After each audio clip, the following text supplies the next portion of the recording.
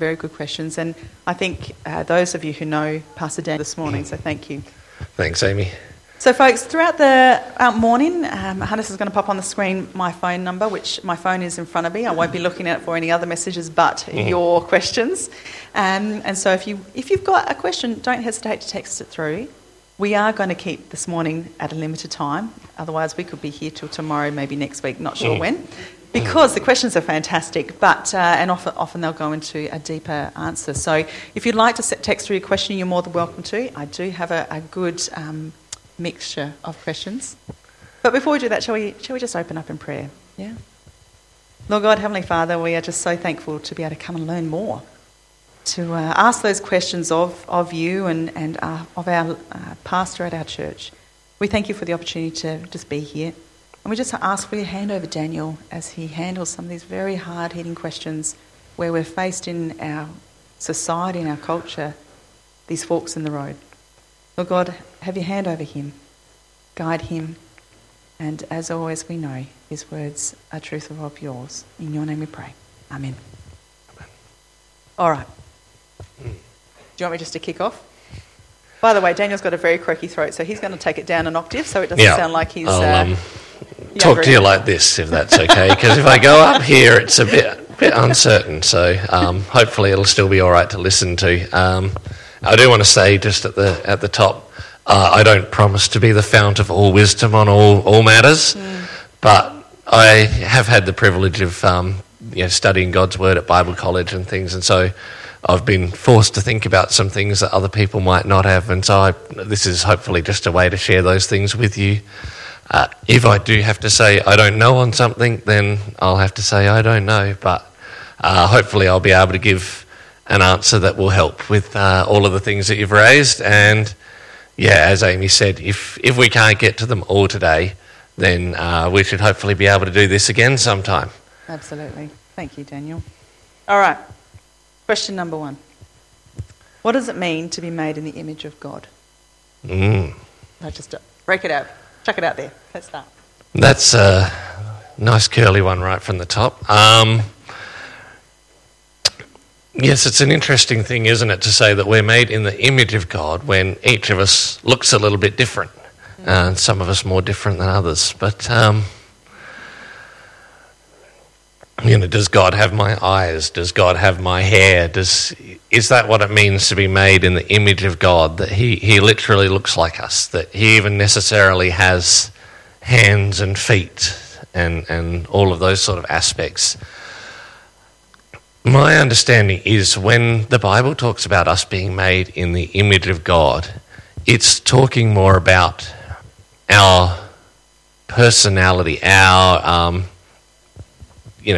self-consciousness, our intelligence, our soul, our spirit. The way that we're made is that we're made in the image of God, that we are made rational like God is and able to think and understand the things of the universe, that we're made with a spirit in order to interact with God, who the Bible tells us is spirit, and that we're made to be relational, just as God is and has for all eternity been relational, that relationship between the Father and the Son and the Holy Spirit.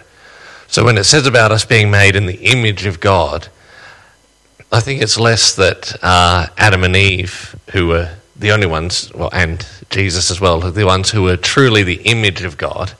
All of us have that image of God still in us, but we also have the corruption of sin, and because we've turned against God, that means we're not perfectly the image of God. One imagery I've heard used on that is like the funhouse mirror. We reflect God like the funhouse mirror. There's still a bit of the image of God there, but there's a bit of distortion and things as well. It's not so much that we look like God in the physical things, but that we are like God in who we are. Now in part and imperfectly, but one day perfectly. I hope that helps. Yes, it does. It really does.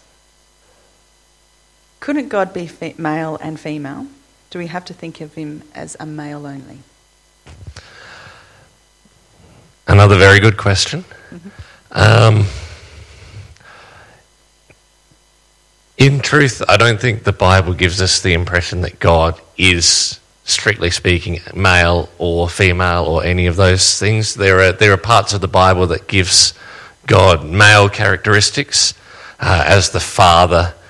There are parts of the Bible that speak of God with female characteristics, as in,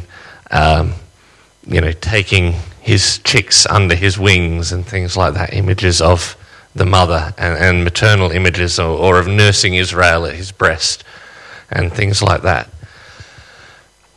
So God, the Father at least, is not, strictly speaking, male in the same way that, biologically we're male or female.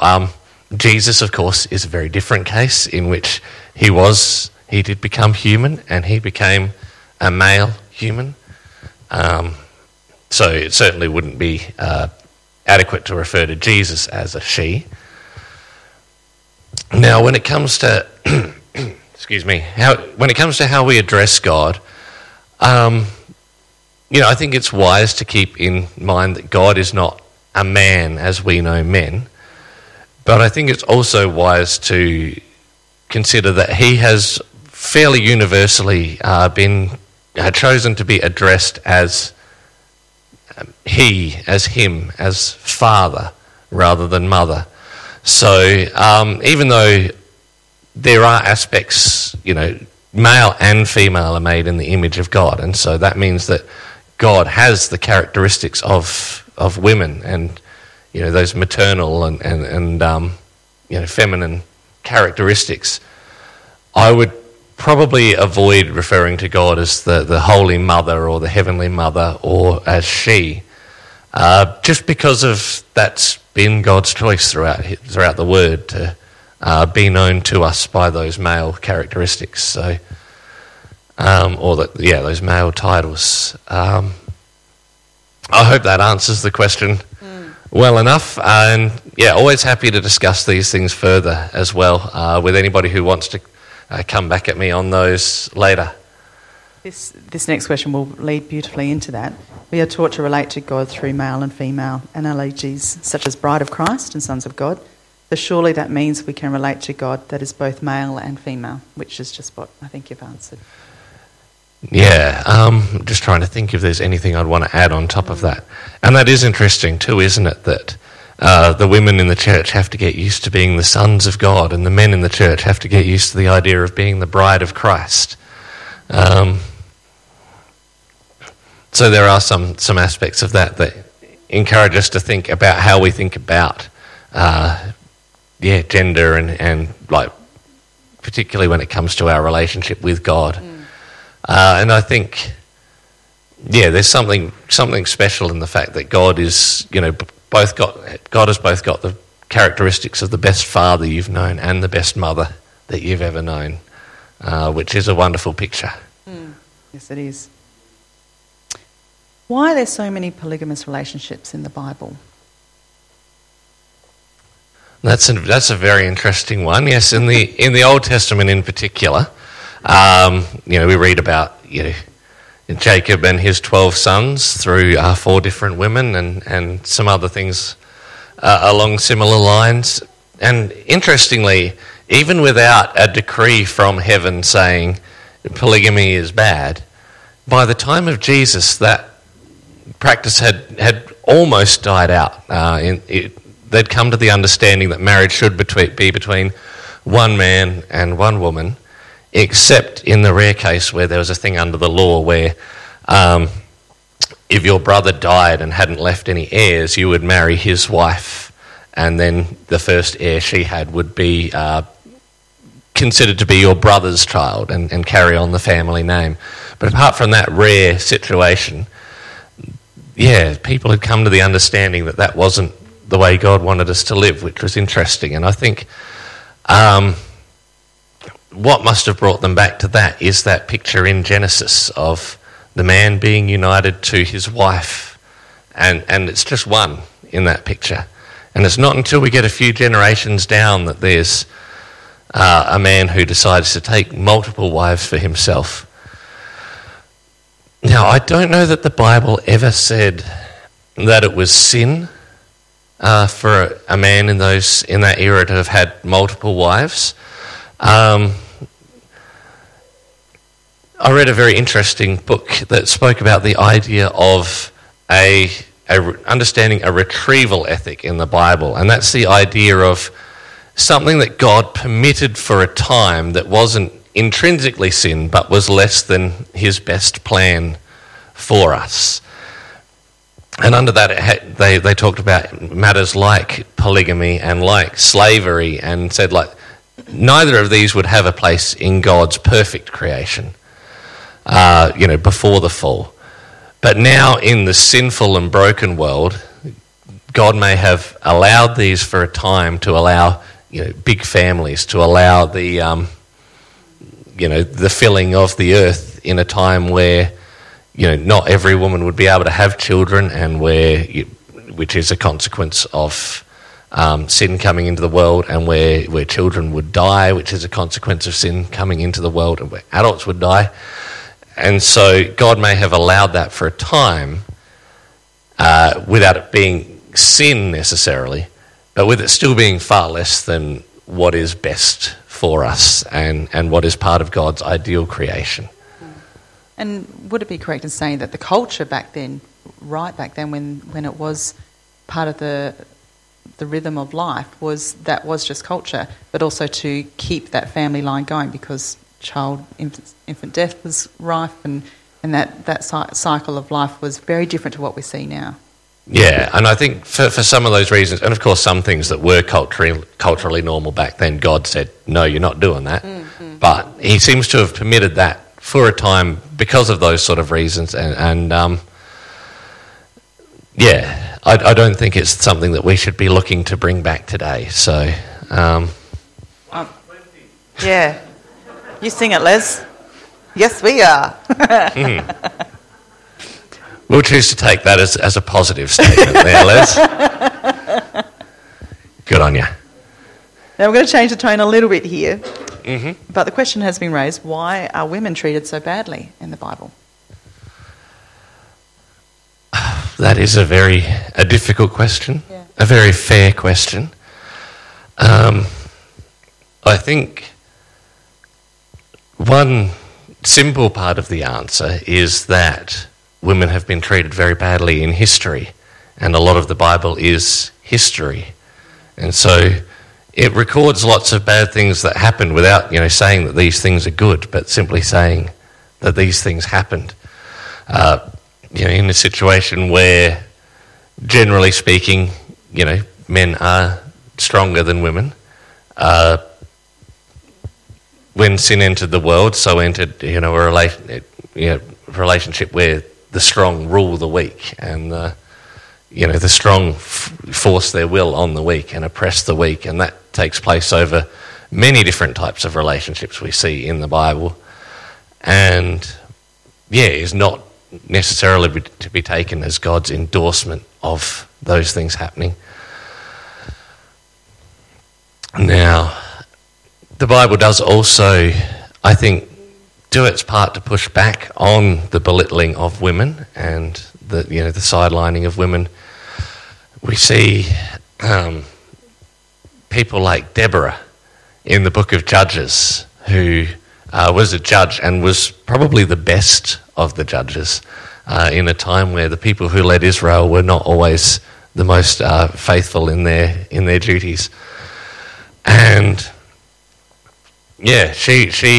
her leadership of Israel, not just dealing with civic matters, but also leading them in battle, would have being part of God's word, forces people to reevaluate if they had a very low view of women, that God had chosen Deborah for that task.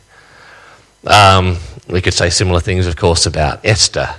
And although Ruth's strength was of a different kind, not in battle or, not in the way that Esther saved her people, Ruth did still demonstrate a lot of faith in God and love for God, and was then held up as an exemplar for men and women, in the Word. And then we reach the time of Jesus and we see the tremendous affection and worth that he, and dignity that he afforded to all of the women that he came across.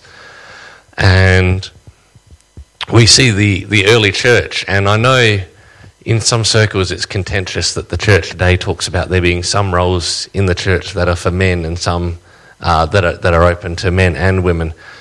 But what we can sometimes miss in that discussion is how extraordinary it was, the amount of roles that were open to women in a first century context where women weren't allowed to be, they were kept separate from the men in the synagogue, and you needed 10 men to make a synagogue, and women didn't count towards that number at all. And so I think understanding that the fundamental equality of men and women in the eyes of God, even if we do believe that there are differences in men and women, and that's something that has really come from the Bible and from the way that, especially the way that Jesus treated women and led his disciples to do the same.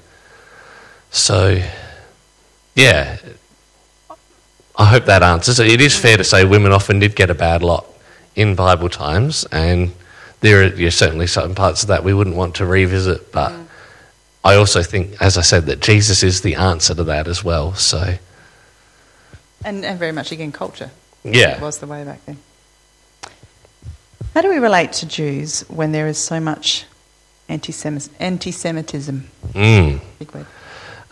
Preferably, without anti-Semitism is a good start. It can be helpful for us to remember that Jesus was a Jew, that the 12 were all Jews, that Paul was a Jew.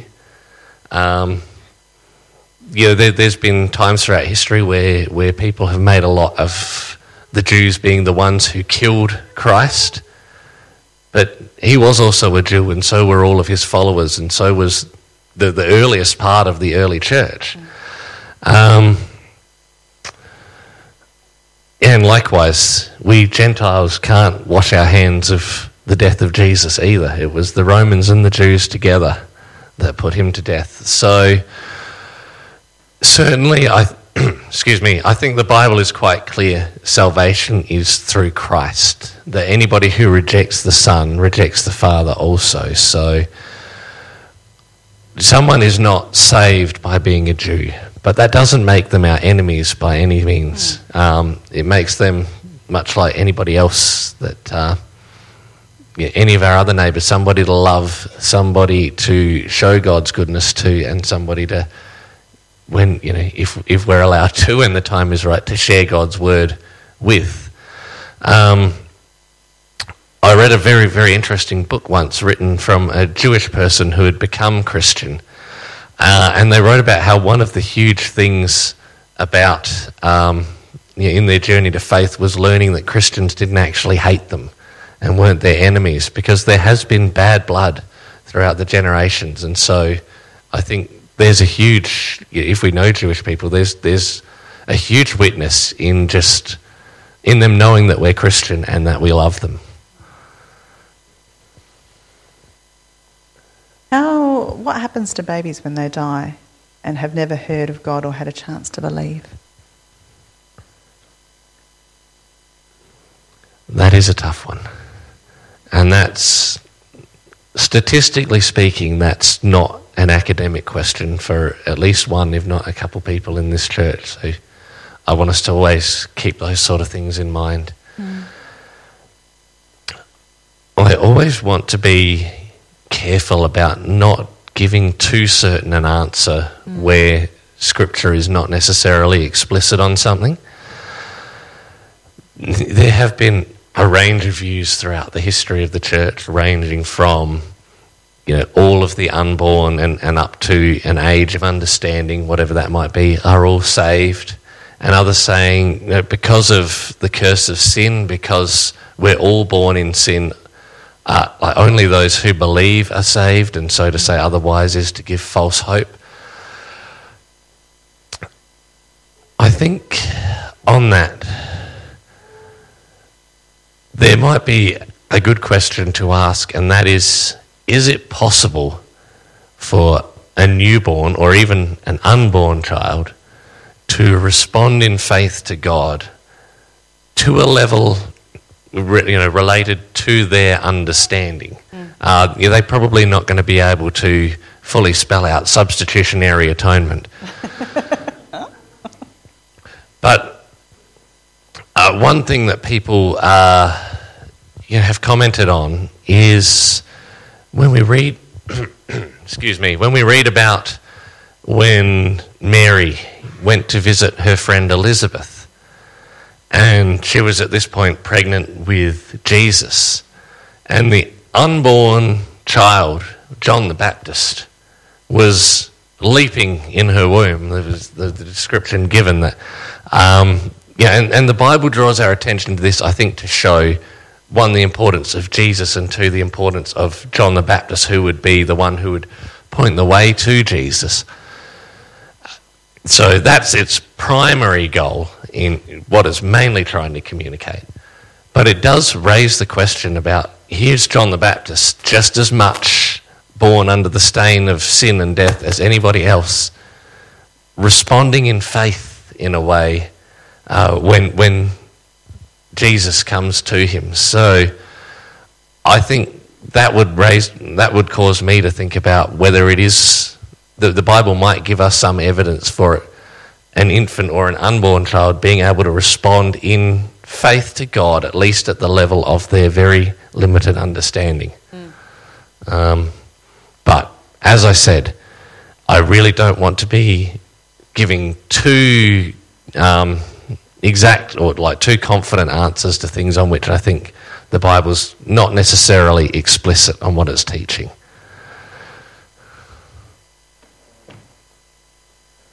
To a non-believer of God, how would you explain your faith in God and why you're a Christian?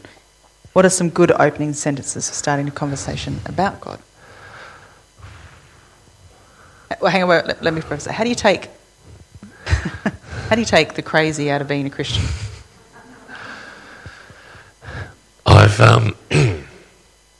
I've got packed in my bag to take away a book called How to Talk About Jesus Without Being That Guy. So maybe when I've read that book, I'll give you a fuller answer. We'll go back to the first question. How would you explain your... I think one of the key things in talking about matters of faith and why you believe is to get the conversation to Jesus as quickly as you can. Don't spend all day arguing like New Earth or like 6-day creationism or obscure parts of the Bible or anything like that. I would try to get the conversation to Jesus. If we were having a conversation about why I believe, the heart of that is because of Jesus, of who he is and what he's done, and to try and encourage them to think about actually who was Jesus and did what he said have any relevance to me.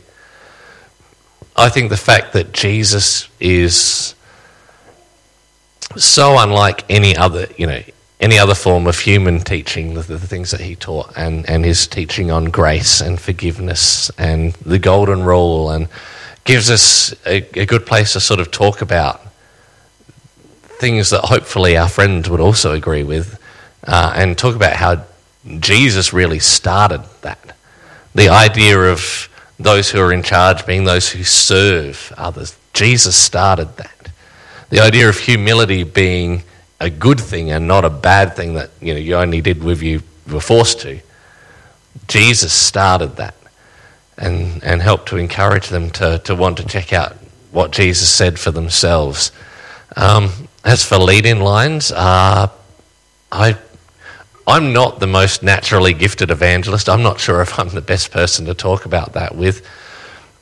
But I find one thing that can be helpful is just, if somebody asks you about what you did on your weekend, mention that you went to church, or just find natural ways to talk about your Bible study group, and they might you might see the wall go up and then all right, I'll hold on to that one for now. But it may also bring the opportunity to have more of a conversation around those things. So this is a part of your life and a part of who you are, and if there are ways that you can bring that across naturally in the conversation that you're having, that's often better than having like a evangelism pickup line that you like to lead in with. I think also just by leading in your life is a great opening line, isn't it? I've heard of a story, for those of you who know Geordie and Ben Partridge.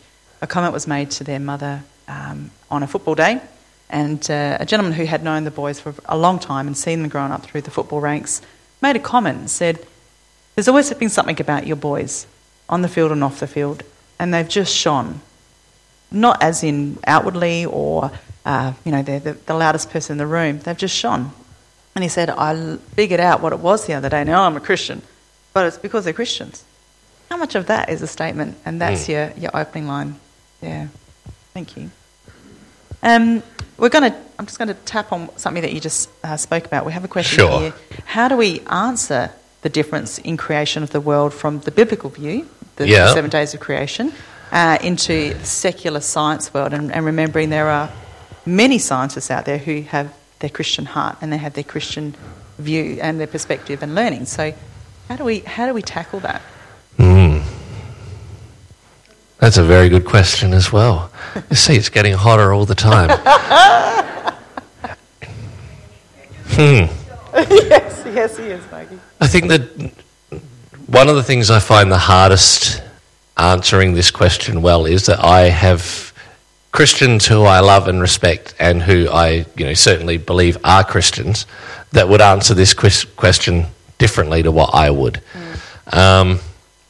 So I, like a lot of the leadership of this church, take the 6-day creation view that when the Bible says the world was made in 6 days, and made exactly as God wanted it, that's what happened. There are other Christians, and like I say, I truly believe this is not a salvation issue. They understand that the first chapter of Genesis is speaking poetically, and it is written poetically, but whether that means they weren't literally 6 days is a whole other topic. And so they believe that God created the world exactly as he wanted it, but it might have been over a longer period of time than just the 6 days. And that would answer the question of why sometimes the dating and things of things is out of whack with what we'd expect if the earth was 6,000 years old. Now, somebody brought up Creation magazine. That's the other side of the coin. That's the other answer, is that if the dates that we have for the world say very different things about the length of the world than what we understand the Bible to be saying, perhaps it's our method of gathering those dates that is at fault. And that magazine has written quite a lot of articles and things about exactly those sort of questions, about whether there are flaws in the way that we date, carbon-14 dating and all of this sort of stuff, and whether some assumptions about the age of the world have led into the way that they interpret their data. I'm not a biologist or a physicist or any of those things. I don't know if I'm an expert on any of these things, but I think there are plenty of very intelligent scientists type people that are not uncomfortable with the question of with 6-day creation and how our dating that they're currently using might not lead to that, might not match what the Bible says on that. Terrific book, I think, to look up on that. John Lennox has written a book about 6 days that divide the world, about the different Christian perspectives on that creation and whether it was 6 days or not. And that might be a really good way for you to dive into the two different views which, like I said, I do truly believe that people can be true Christians while, not holding the creationist view. Because in our society, we talk of the first people on this land and the dating back with that, and the fossils that we dig up another dinosaur, they are just scattered everywhere. Yeah. And so how are we reconciling that? How are we able to articulate? Well, yeah, but it's not in the Bible. Yeah.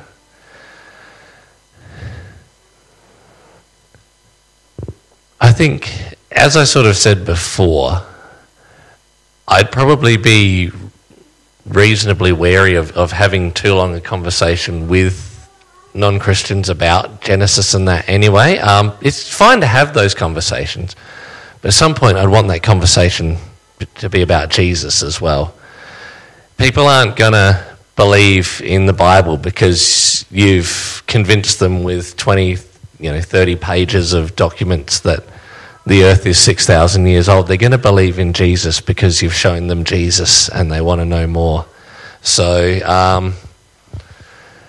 I think if you want to have those conversations, just remember that grace is important, that listening and not just wanting to get your side of the argument across is hugely important. Don't be afraid to, one of the things people can worry about if they do take the creationist view is that we'll look a bit silly. Sometimes you're going to look a bit silly, but you just make your case as well as you can. I know you talk about the fossils. I know the thing creation often talks about is that these things can either be created over a long period of time or a very short period of massive upheaval, like, for example, the flood.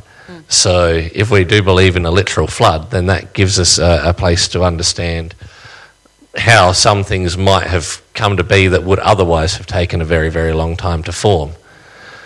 I know creation made a big deal of, recently they found water further down in the Earth's surface than it was ever known to exist before, which adds more credibility to the waters coming up from underneath. As well as we sing the songs about the rains coming down, but there was also water coming up, and that's very important. It's also, would it be safe to say that we don't always have to have the answer? Yeah. Being gracious and having humility goes a long way.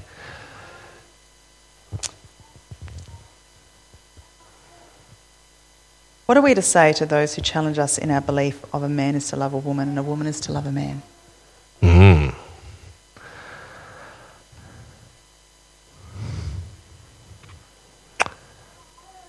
I'm going to be really annoying and say that will depend a lot on where the person you're talking to is coming from. Yeah. How exactly might be the best way to tackle that question. Often if someone is not a believer, then just pointing to the Bible and having it, saying that's what it says, it's not going to be very, that appeal to authority is not going to have any sway on them because they don't understand the Bible as having authority over them.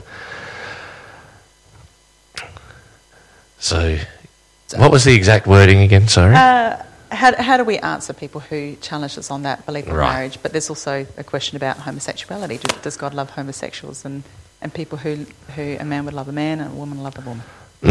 I think a very key text, particularly on that latter part you were saying, that informs my understanding of the sexual ethic we should have as Christians is from John chapter 8, where the woman caught in adultery is dragged before Jesus and, thrown on the ground before them. And the Pharisees, they say, this woman was caught in adultery, and their purpose was they knew, people liked Jesus. They knew that he had a reputation for being gracious and forgiving.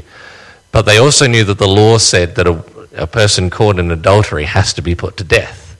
And so they sort of wanted to trap him by either alienating the crowd by saying she had to be put to death, or by showing that he was against the law, by which means they could punish him. And so quite famously, Jesus gets down in the dirt and he writes something. Would have been helpful if John had recorded what he'd written, but he chose not to. But having done that and having sort of taken some of the heat out of the moment, he gets up and he says, "He who is without sin can throw the first stone." And one by one, they all walk away. Now, what we can forget, of course, is that there was one there who was without sin and who could have cast the first stone. And he bends down next to her and he says, "Where are those who condemn you?" And they're gone. He says, "Neither do I condemn you." And then, and this last verse is important, "Now go and sin no more," or go and leave your life of sin. I think that passage holds in tension the things we want to remember about our sexual ethic as Christians, in that God does love sinners and want them to repent, and he offers forgiveness regardless of the different type of sin to whoever would receive it. But he doesn't say that sin is not sin. And he encourages people who have, who want to receive that forgiveness and who have received that forgiveness to leave the sin behind them.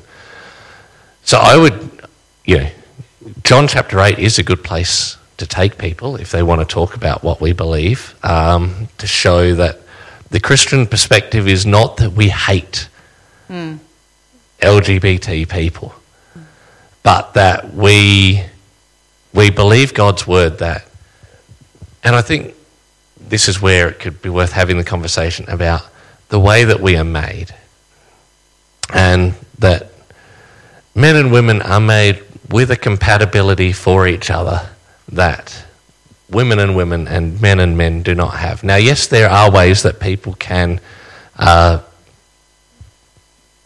can give sexual expression to any kind of relationship, whatever the pairing might be. But when we bring the question to, is there a way that we're designed? Is there, if God has made us for a certain type of relationship, does he have the right as our creator to say what is good for us and what is bad for us? And does he have the knowledge to know what might seem good and fun for a while, but which will be bad for us? And there's a way that it seems right to a man, but it ends in disaster. And I think that would be, when I was having this conversation, I would be really wanting to get across that this has nothing to do with my hatred or disgust or my personal feelings at all about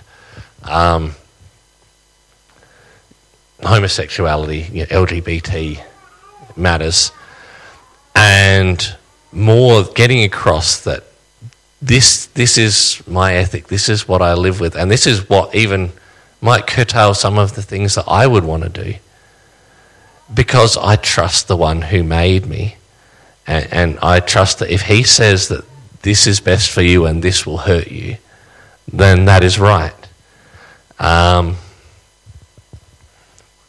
They might not agree with all of that, but they at least know where you're coming from, and that it's coming from a place of love for people, but also a trust in God's word, the same as Jesus had that love for people, but that commitment to sin is still sin.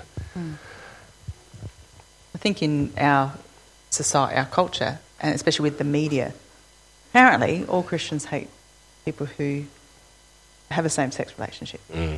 But we know it's not the case. And that challenge for us to remain to the simplicity of God's love, of Jesus' love one another. Yeah, and I would challenge you as well that if you're more offended by a same-sex relationship than you are by a heterosexual relationship between people that aren't married, then that might be showing something about the attitude of your heart as well. That might be something to repent of. Not that we shouldn't consider these things sin, but that they're both the same in God's eyes. So, good thing for us to make sure that we're not actually being homophobic as well in these discussions. Now, we're just about up for time. I've got 2 more questions. Do you think we push them through? Oh, shall we throw it to the floor? What do we reckon? Yeah? All right, let's do it. Let's do it. Keep going. All right. All right. Big word. Climate change. Or as someone mentioned to me... Big word. Climate evolution. Okay. Yep. Is God displeased at our treatment of the world in making larger natural disasters? How do you float the ideas with someone who's an atheist, who's a non-believer, on the concept of climate change and where God has this world? Wow. Now, I happen to know from being on Facebook that we have a few different views about the very existence of climate change and that in this room.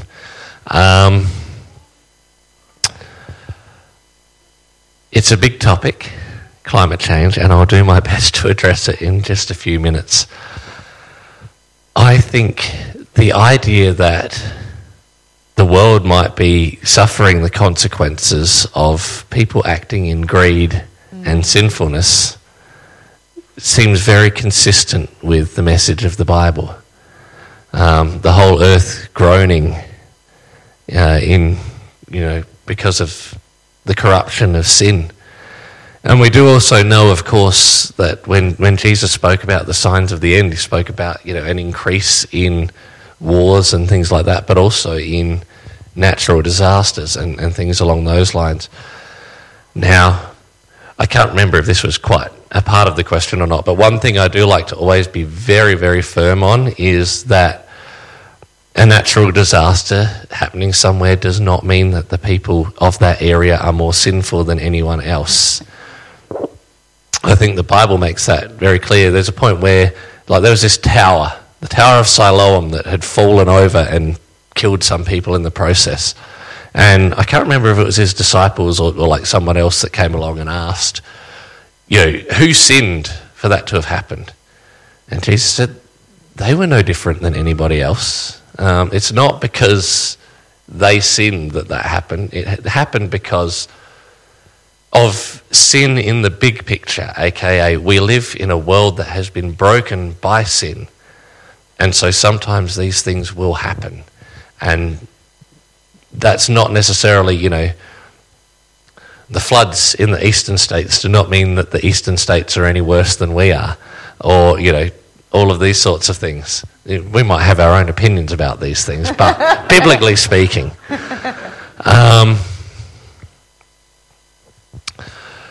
So when it comes to climate change, I would say I think that there is something... we read in the earliest days of Genesis that a man and woman were made to care for God's creation, to be stewards over it. And, to be a steward is to maintain and uphold and protect something. And although that relationship has been changed with the land, has been changed somewhat through the curses of sin, we still see, through all of the Old Testament period, in Israel, you couldn't buy land from somebody. You could lease the land for a certain amount of time, and then you had to give it back. And the purpose of that was to remind them that it was not their land, it was God's land. And so I think there is an aspect today in which I think being a good steward of the land that God has given us is valuable and is important and can be an act of worship to the God who created our world, rather than being an act of worship to nature itself, where we want to be good stewards. But I would also say on the flip side that our hope is not necessarily in being able to undo all the brokenness in our world. Our hope ultimately is that God will make all things new. So do good things, care about the environment, sort out your recycling and your soft plastics, and buy an electric car if you want to, but don't do it because that's become your God. If you're going to save the world, but out of reverence for God who created this world. The Does that make sense? That difference in attitude? Yeah. Final question. Why do bad things happen to good people?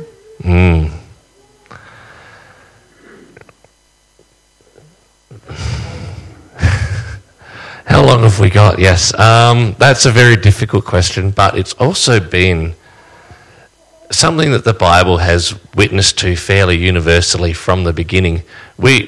I think a lot of us would like to believe in a process of simple retribution whereby, if you're good, good things happen to you. If you're bad, bad things happen to you. Now, it's interesting, the book of Proverbs picks up on a lot of things, and it says, if you're industrious and you work hard, then, you'll get good rewards and things. There are still general principles by which that will happen, but there's also the underlying reality that we're in a broken world. And sometimes you'll work as hard as you can and your crops will fail. And sometimes you'll, do everything right and, be going to church and loving God and all of these things, and then a child will die or something terrible will happen.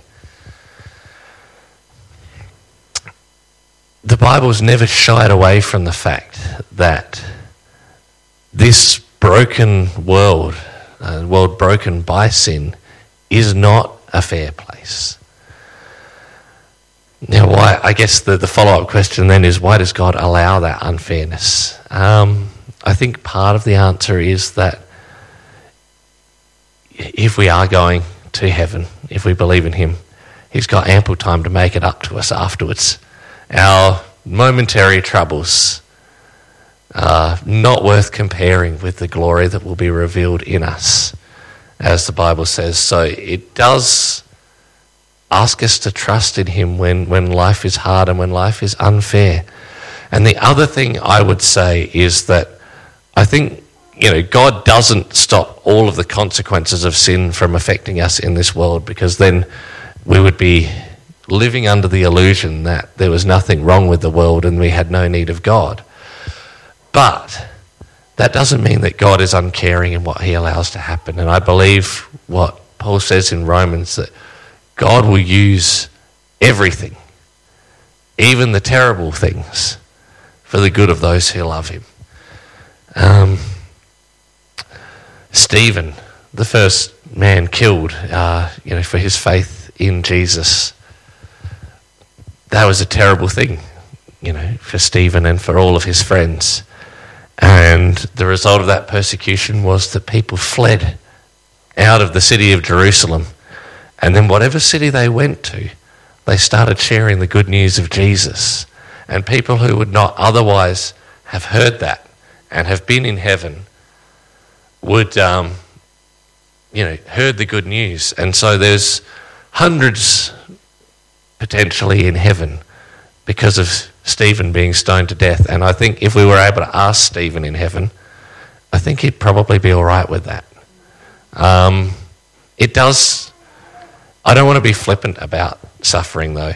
And one thing I'd encourage you is, if you've ever read the Psalms, so much of the Psalms are people getting angry at God for, why is life going wrong? And God invites you to be very honest with him in the things that you're suffering and in the things that you're going through. And it's not always easy to trust him in the midst of hard times. But I think good things do come when we're able to continue to trust. We're able to hold on, and he's able to work through that to make us, to grow us into the likeness of Christ. With my own wrestles with anxiety and other things, and that really bad patch I went through, I think has made me a more compassionate person and a more, more able to share in and encourage people in issues that they're going through. So it wasn't fun. It never is fun. But I always want to keep coming back to that. God is going to use it for good, whether it's for my good or whether it's for somebody else's good. It's going to use it for good. And then there's going to be a day when there isn't any more pain and suffering to worry about. Thank you, Daniel. We do have other questions, but I think we definitely need a Q&A part 2. Yeah. Thank you for your wisdom your gracious words, and just that gentle approach to some very hard topics that we get faced with within our families, with our friends, within our culture and society, that we need to just not be armed with, but take on board to be able to approach those. So thank you. Thank you.